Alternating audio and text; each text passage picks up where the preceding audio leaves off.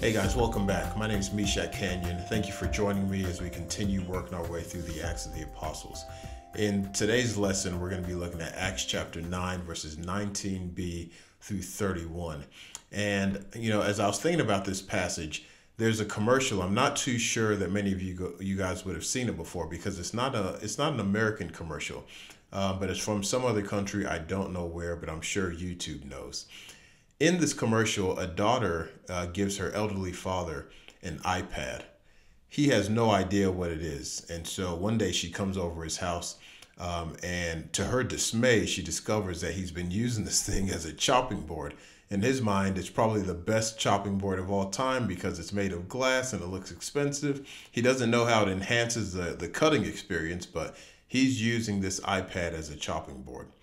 Well, his daughter comes and she shows him what an iPad is for and how to use it. And then he experiences the benefits and the joy of using this iPad as an iPad rather than as a cutting board. And so this part isn't in the commercial, but I imagine in my own mind, I added to it, right? Suppose this guy has been teaching all his other friends who use their iPads that they received from their children for Christmas gifts. They've been using it as cutting boards. What's he going to do now that his eyes have been opened and his daughter has shown him the way, as it were? I know I'm being a little bit on the nose, but we know what he's going to do. He's going to go and tell his friends, here's how you use it. And if you use it in this way, you're going to get all the benefits out of it. Well, to get back into this story, once the Apostle Paul meets Christ, I imagine it's actually a blessing that for the next few days he was sitting there fasting and blinded and waiting for Ananias to come and open his eyes. Because you got to believe that in his mind, he's just running through all these things, all these Old Testament passages that point to the Messiah. And now that he knows that Jesus, the crucified Savior, is the promised Messiah, all these things are finally coming together for him.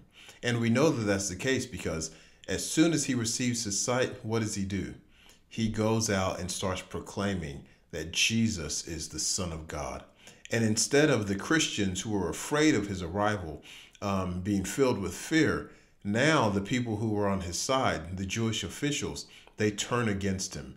But Paul is so zealous and he's so filled with gratitude because the penny has finally dropped. Everything is coming together. He knows how to use the iPad now. But now he's taking this newfound knowledge and going back to his sisters and brothers who didn't know who the Messiah was. The penny hadn't dropped. The puzzle hadn't been put together. They were still missing that critical piece. He goes to them and begins preaching and teaching with his profound knowledge of the Bible how it is that Jesus is the Messiah and what it means for all of them. Well, the tables have turned, man. The tables have turned. It's like one of those spy movies where at the very end, right at the climax, you realize that there's a spy in the camp. But in this instance, someone's mind has been enlightened. Their eyes have been opened. They see clearly. And now things aren't going the way that the Jewish officials expected them to go. And they're so enraged by the Apostle Paul's change that they begin hunting him. He who came to hunt Christians is now being hunted by those who sent him to hunt the Christians because he's joined the Christians. He's become a disciple of Jesus. And now the next thing we see is that this big, bold Pharisee who came with soldiers to arrest people, he's being lowered down the side of a building in a basket in service of Christ. And I bet he's the happiest guy in the world as he's being lowered in that way. Well, now, as we continue working through the Acts of the Apostles, we're going to see a Paul who has everything put together. His eyes have been opened, and he's on a mission to make Christ known to everybody he meets. First to Jews, but as we'll see later on, primarily to the Gentiles. Let me say a prayer for you. Heavenly Father, man, as the Apostle Paul prayed in Ephesians, I pray that the eyes of our hearts may be opened, that the eyes of our understanding may be filled with your Spirit, that we may see and we may know the hope to which you've called us, that we may know the glorious inheritance that is ours in Christ Jesus, and that like Paul, we may be filled with purpose and passion and conviction to take the message which was salvation to us, to those who have yet to hear it and believe it.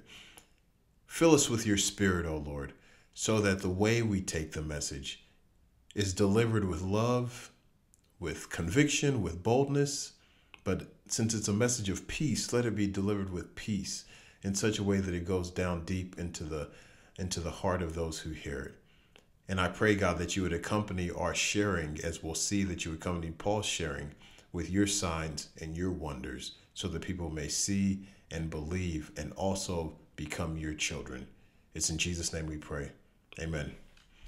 Amen. Well, I mean, as you guys can expect, when the news comes back that the Apostle Paul, the former persecutor, is now a disciple, that kind of adds an agenda point to the meeting. And so next time we're going to look at some of the responses taking place back in Jerusalem in Acts chapter 9, verses 32 through 42. Until then, guys, peace.